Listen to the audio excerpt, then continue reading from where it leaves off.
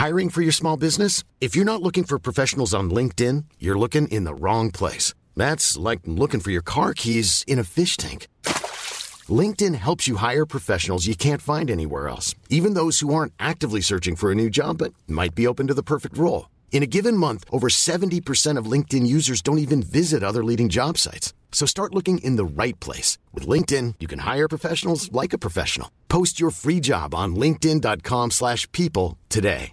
Hey, I'm Ryan Reynolds. At Mint Mobile, we like to do the opposite of what Big Wireless does. They charge you a lot, we charge you a little. So naturally, when they announced they'd be raising their prices due to inflation, we decided to deflate our prices due to not hating you.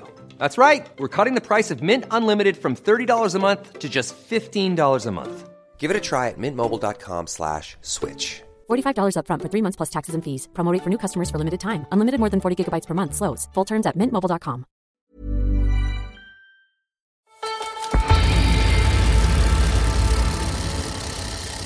Beryl Burton was a phenomenon. She won the prestigious British Best All-Rounder title for 25 consecutive years, smashed both the women's and the men's 12-hour record. Her women's record remained unbeaten for 50 years. She was a world champion on road and track. The list is almost endless. And all this at a time when women's racing was barely tolerated, let alone supported by the British cycling authorities, and the wider public and press seemed largely indifferent.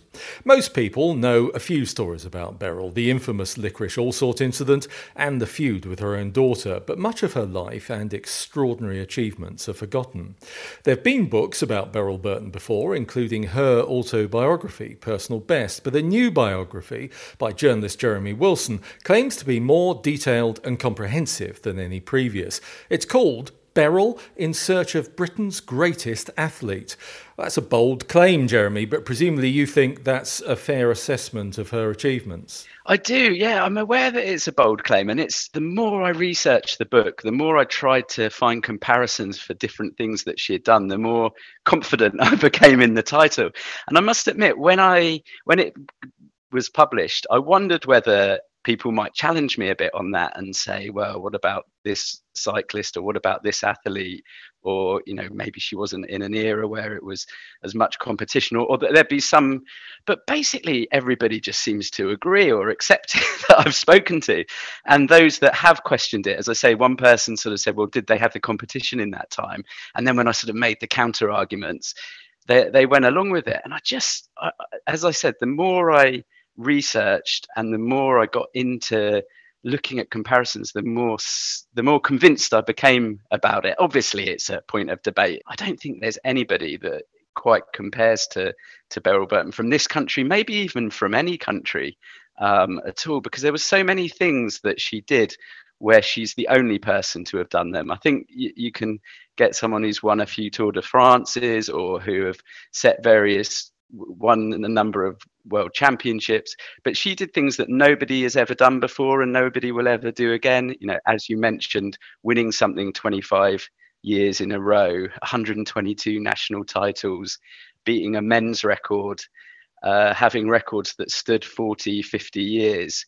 These were remarkable firsts, that winning a world championship on the track and road at the same world championships in 1960, the only British cyclist to win 2 world championships on the road, just the amount of time she competed with and largely beat the best men in the country in time trialing.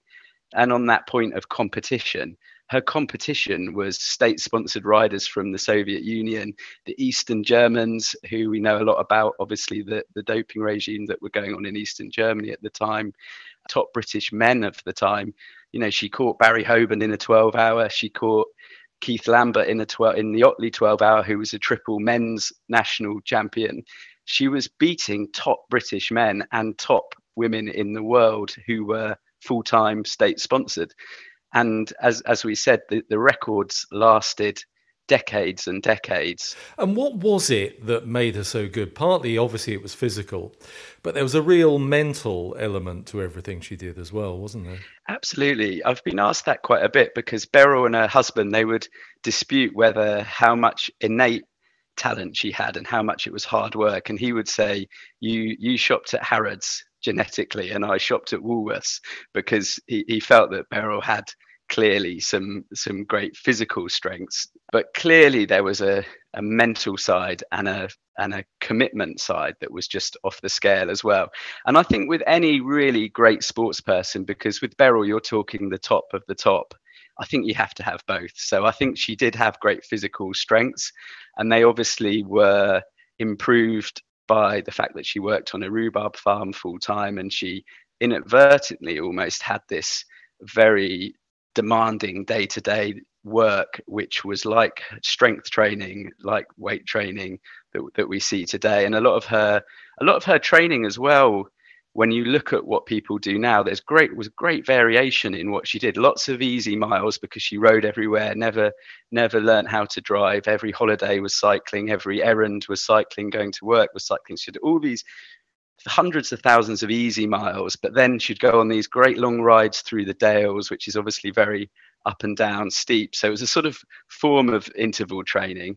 And she would do these rides along the A1 and the road between Leeds and Doncaster, which at the time was filled with trucks and wagons. And she would ride in behind these trucks and wagons, take a rest, ride in behind them.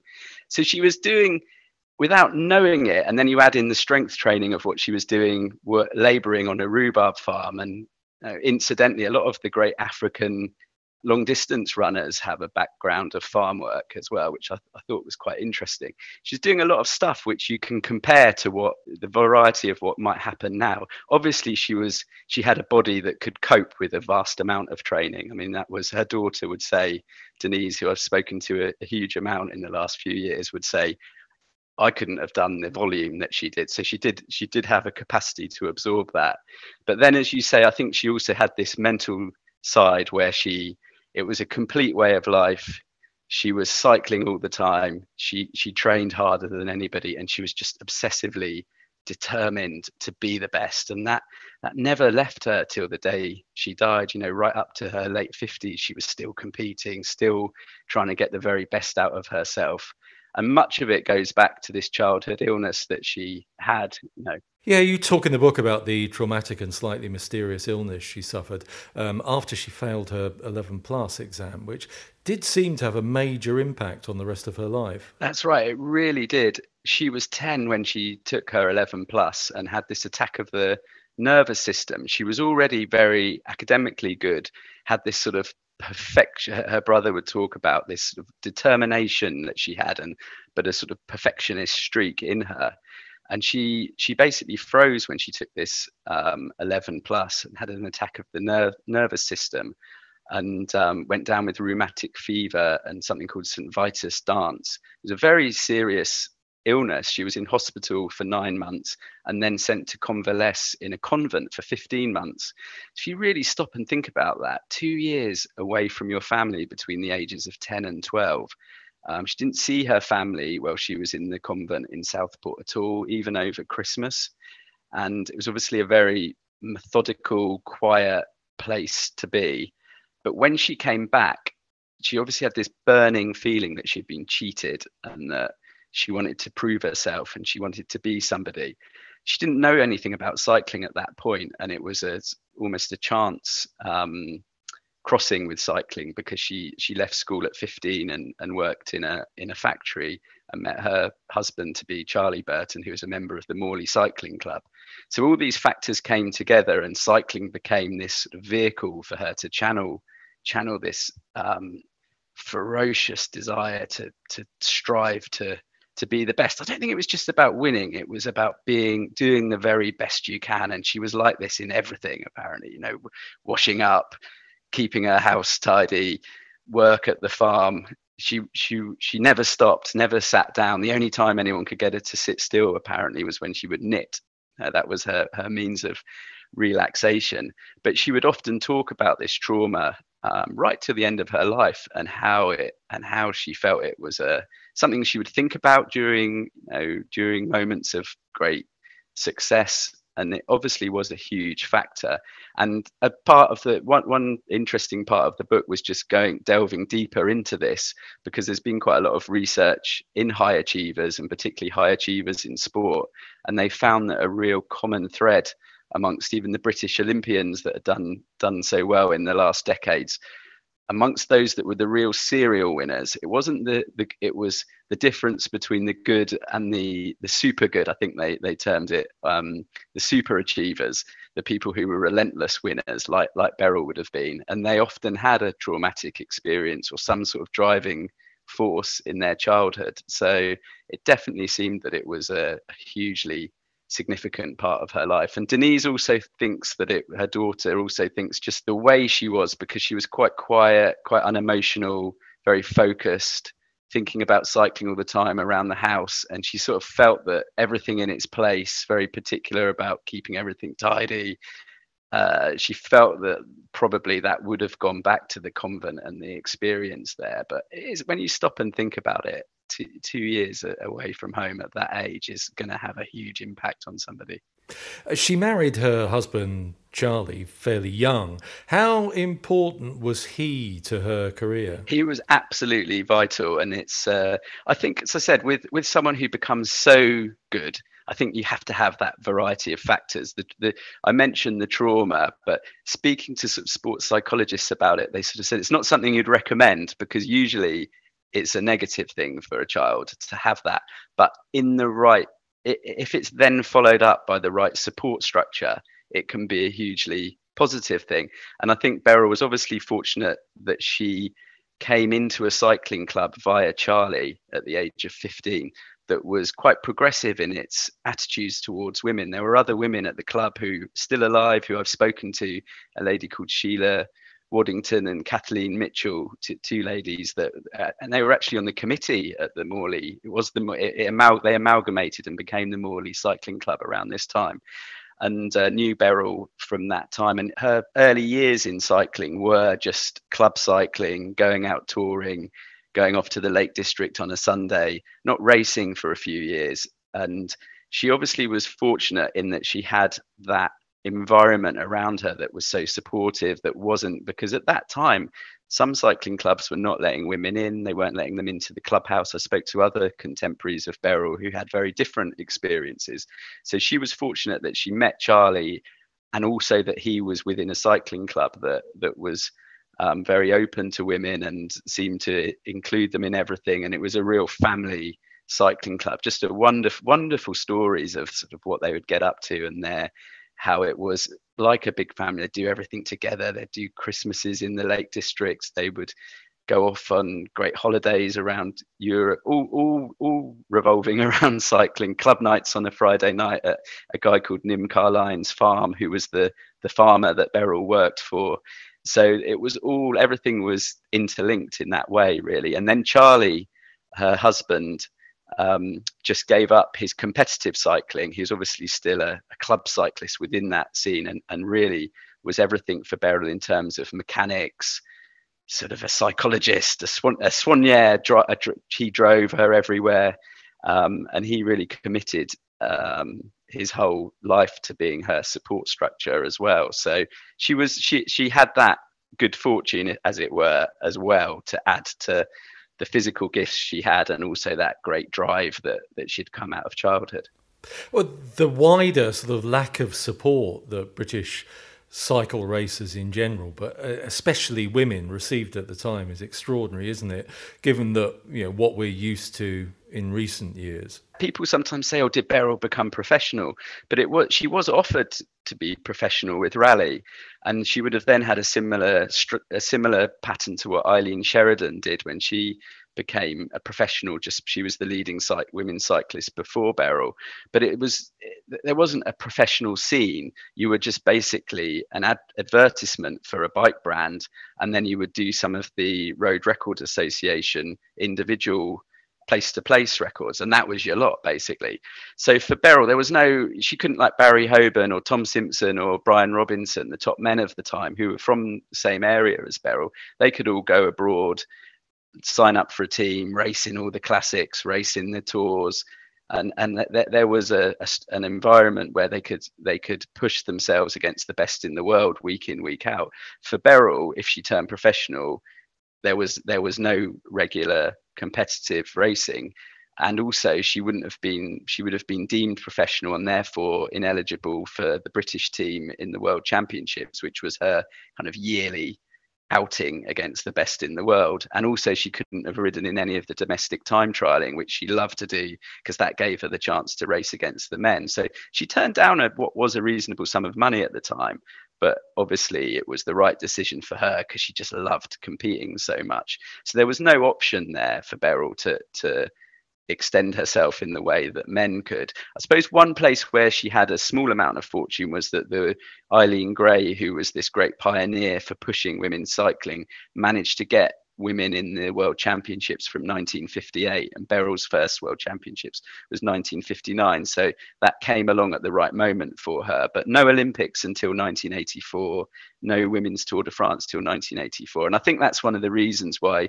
we talked about Beryl's sort of greatness. She didn't have that stage of the Olympics, which seems to be often the benchmark, or a Tour de France when we compare cyclists now. But I mean, had she had a time trial in the Olympics, I can't see that anyone, provided she was fit and well and there was no mechanical issues, between 1960 and 1980, which is 6 Olympics, one more than Redgrave, there's no way anyone in the world would have beaten her in a time trial at that point. Plus, she obviously had the pursuit and road race, which she won 7 world titles in, but they weren't really her best discipline.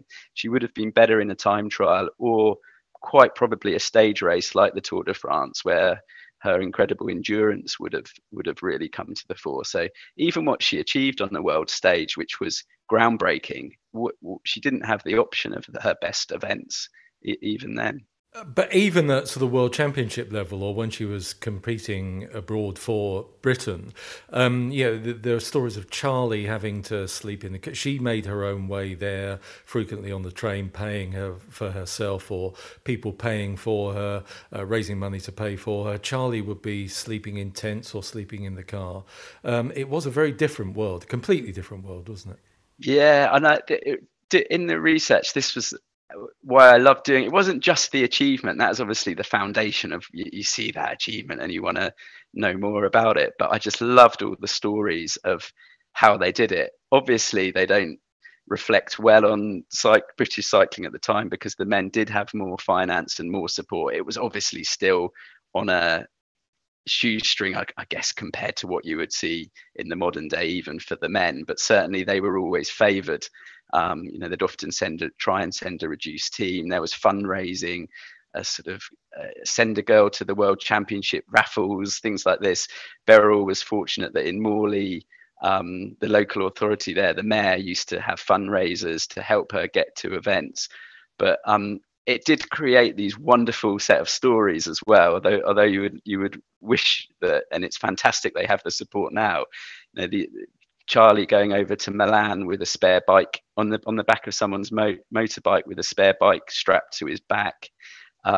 He would, as you say, he would be found asleep under a tree, woken by pigs. He was in Paris, slept in their 3-wheeler car in Liège when Beryl won the World Championship there. He'd have to sort of blag his way, into the World Championships because he didn't have a pass with offer the people on the door a sort of cigarette or something like that. Completely, sneak the three. There was a story of him sneaking the 3-wheeler in behind an official vehicle, and the sort of gendarmes kind of waving their arms and what have you.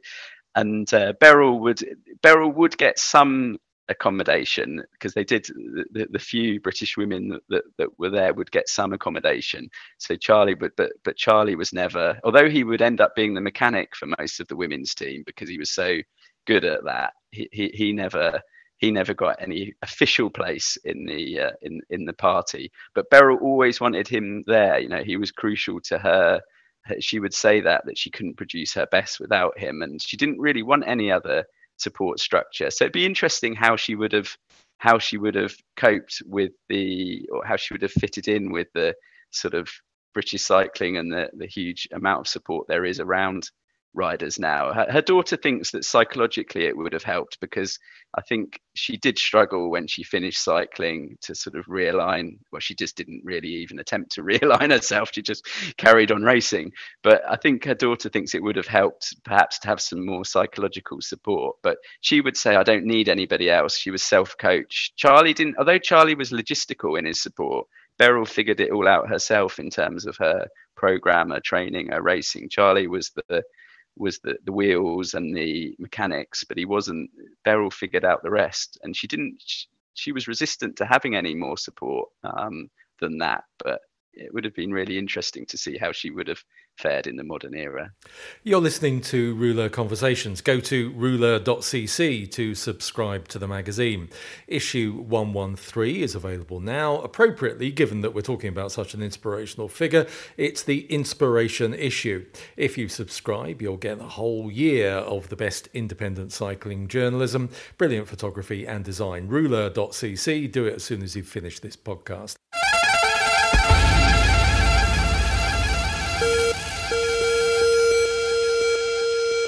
This is Rouleur Conversations. I'm talking to Jeremy Wilson, author of Beryl, In Search of Britain's Greatest Athlete. I mentioned earlier on the two stories which a lot of people know about Beryl Burton, especially after Maxine Peake's play about her.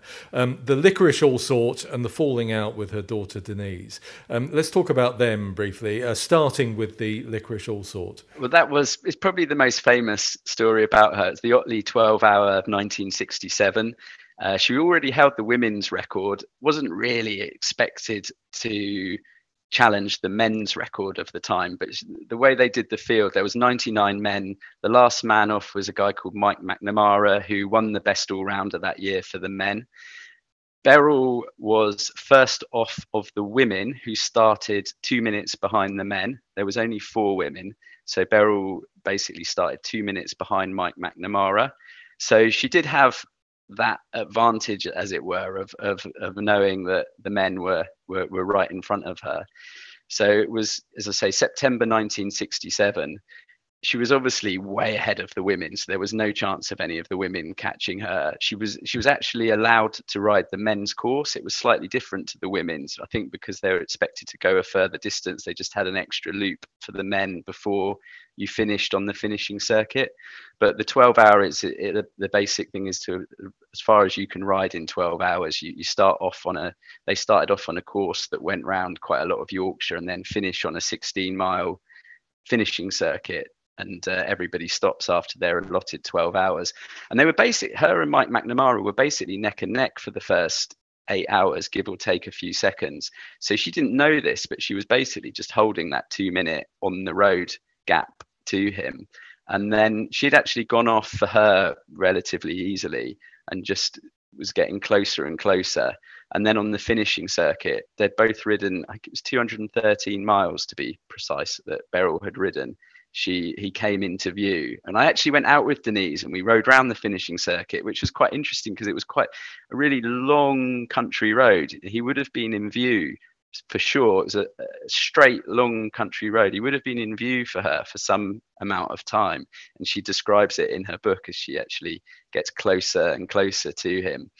Everyone I spoke to, and I spoke to a lot of people who were time trialing in that time, had a story about when Beryl passed them in a race. It would be something like, "Come on, lad, you're not trying," or occasionally it would be sort of stick in there, Chuck, was another one I heard, or "You're on a good one, lad." These kind of things she would say to people, but usually it was a bit. There was a cycling journalist called Dennis Donovan who'd put on a little bit of weight when he was riding this race, and apparently as Beryl flew past, she said, "Dennis, you're disgusting." She went past, but she did it with a sort of tongue in cheek, and she had this you can tell from the letters that she sent, she had a dry sense of humour, but definitely had a good sense of humour. And as she passed Mike McNamara, she sort of felt that something was required. She would normally say something. And just on impulse, she had some licorice all sorts in her back pocket, and she passed it to him, and he took it from her. as she went past. And he said "tar love," and she went on her way.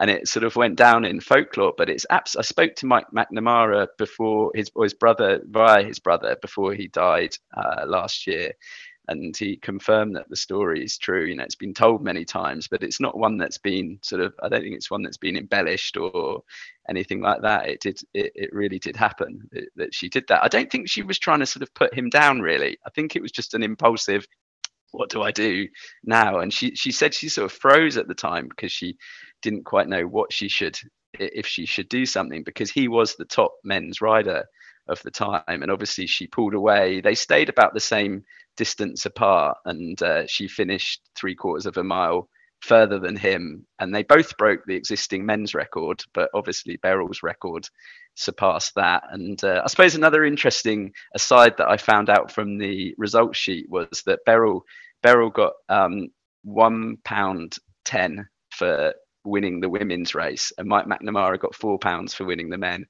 even though Beryl was like nearly sort of 3 times less money for prize money, even though she'd beaten his time as well. But that's obviously how it was. And Denise Burton Cole, her daughter, who was also an extremely good bike racer, famously they had a disagreement on the podium over race tactics, which showed, I guess, both Beryl's determined side, but also the family dynamics as well. Yeah, absolutely. I mean, Denise was such a, because I didn't know what to expect when I went to Denise to start with and said I'd like to write a book about her mother. And if she'd been really unenthusiastic about it, then I wouldn't have, it wouldn't have sort of felt right to delve into everything.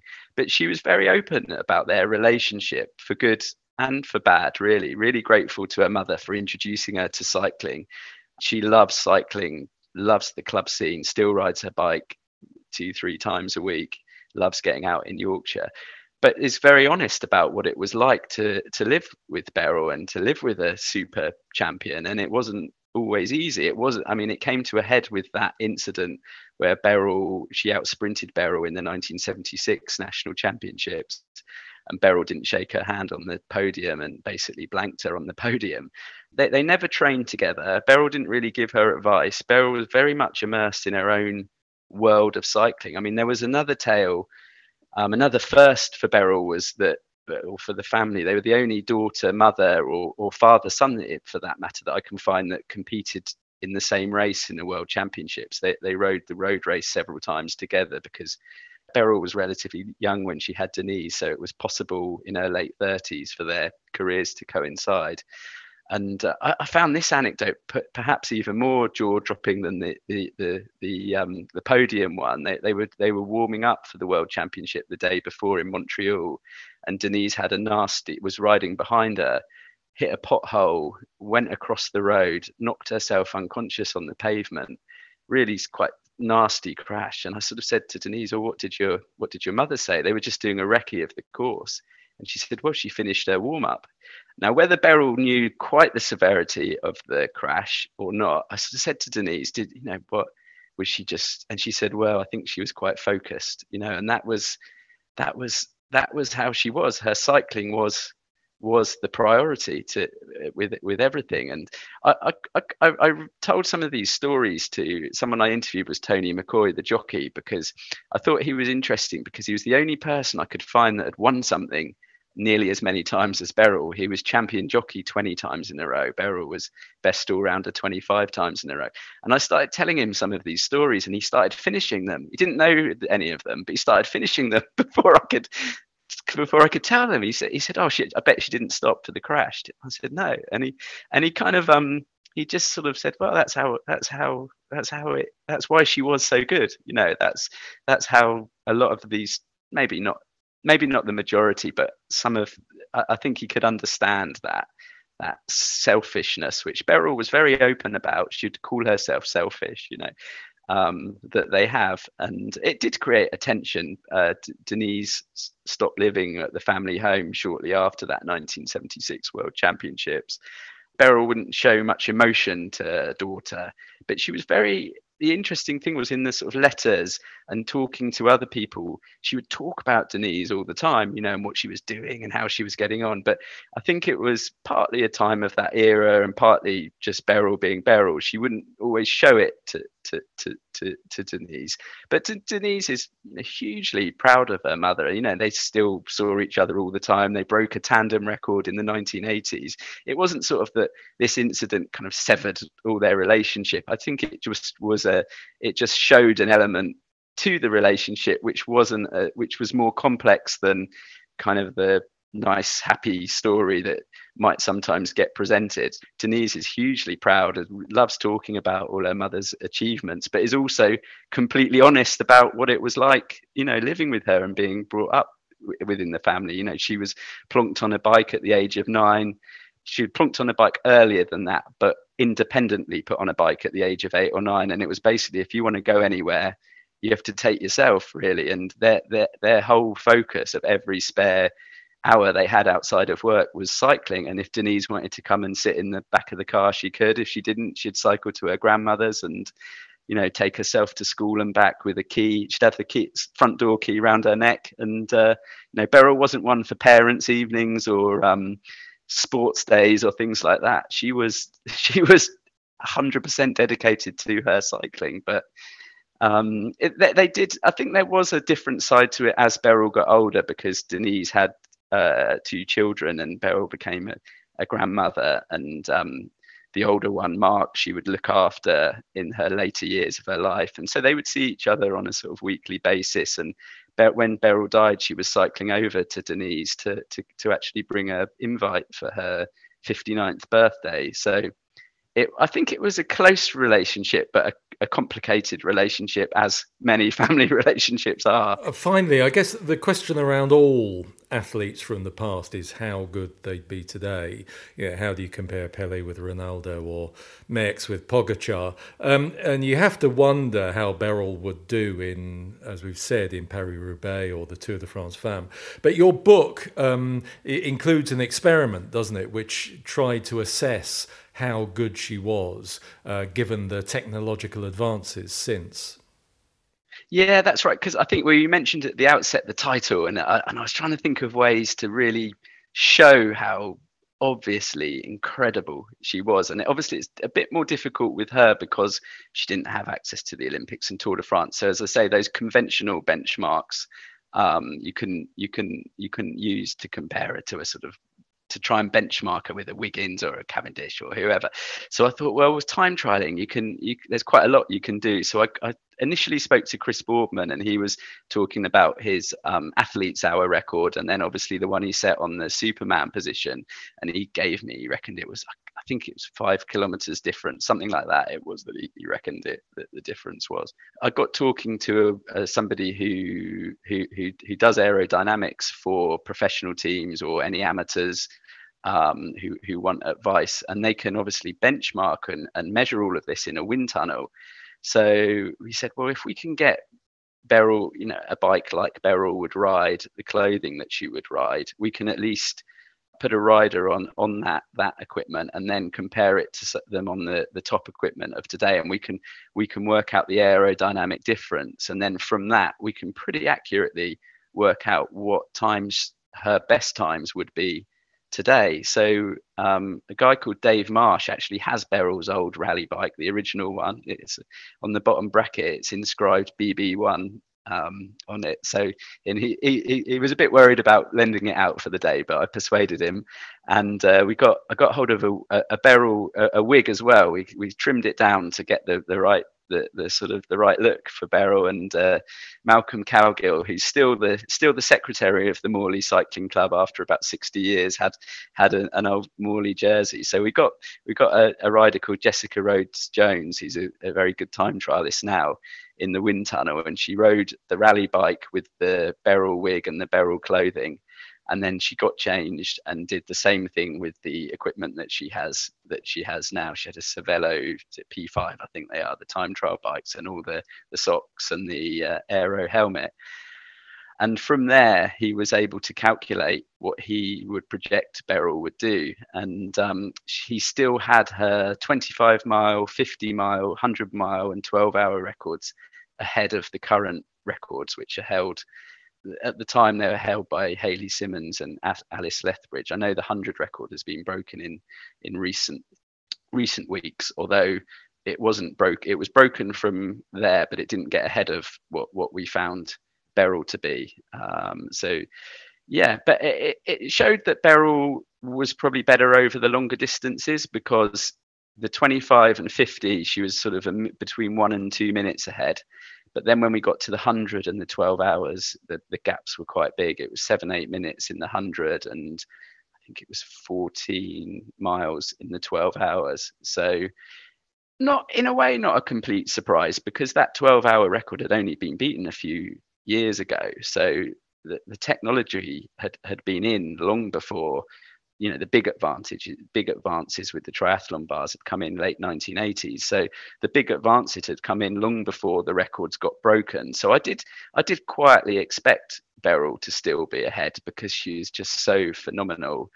There's a guy called Xavier Disley who's an expert in aerodynamics, and that was what he came back with. And he said, I don't think there's another athlete in any sport where you could do this and find that. And I think that's right, because if you look at the marathon record in the 1960s or swimming records in the 1960s, those sports have obviously not had the aerodynamic revolution of cycling, but yet the athletic improvement is still huge over the decades, just through things obviously like nutrition and training and just what we know about sports science. So was amazing, really, because all we were allowing for here was cycling equipment, the bike and the clothing, nothing else. So we were literally picking up Beryl from the records were set between 1967 and 1976. We were just literally picking up that Beryl and plonking her on a bike with different clothes, nothing else in her favor at all.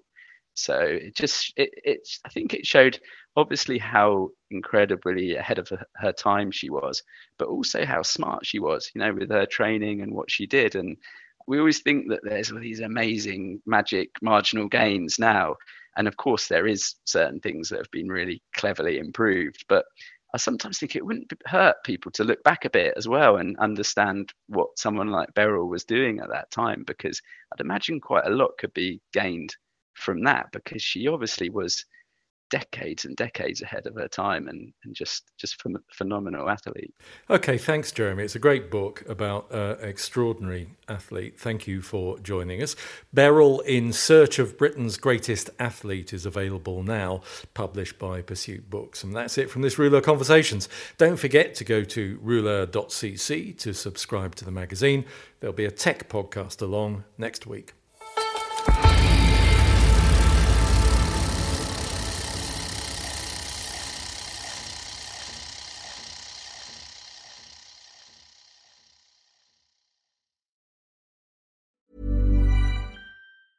Small details are big surfaces. Tight corners are odd shapes.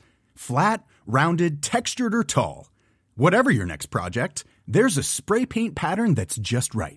Because Rust-Oleum's new Custom Spray 5-in-1 gives you control with 5 different spray patterns. So you can tackle nooks, crannies, edges, and curves without worrying about drips, runs, uneven coverage, or anything else. Custom Spray 5-in-1. Only from Rust-Oleum.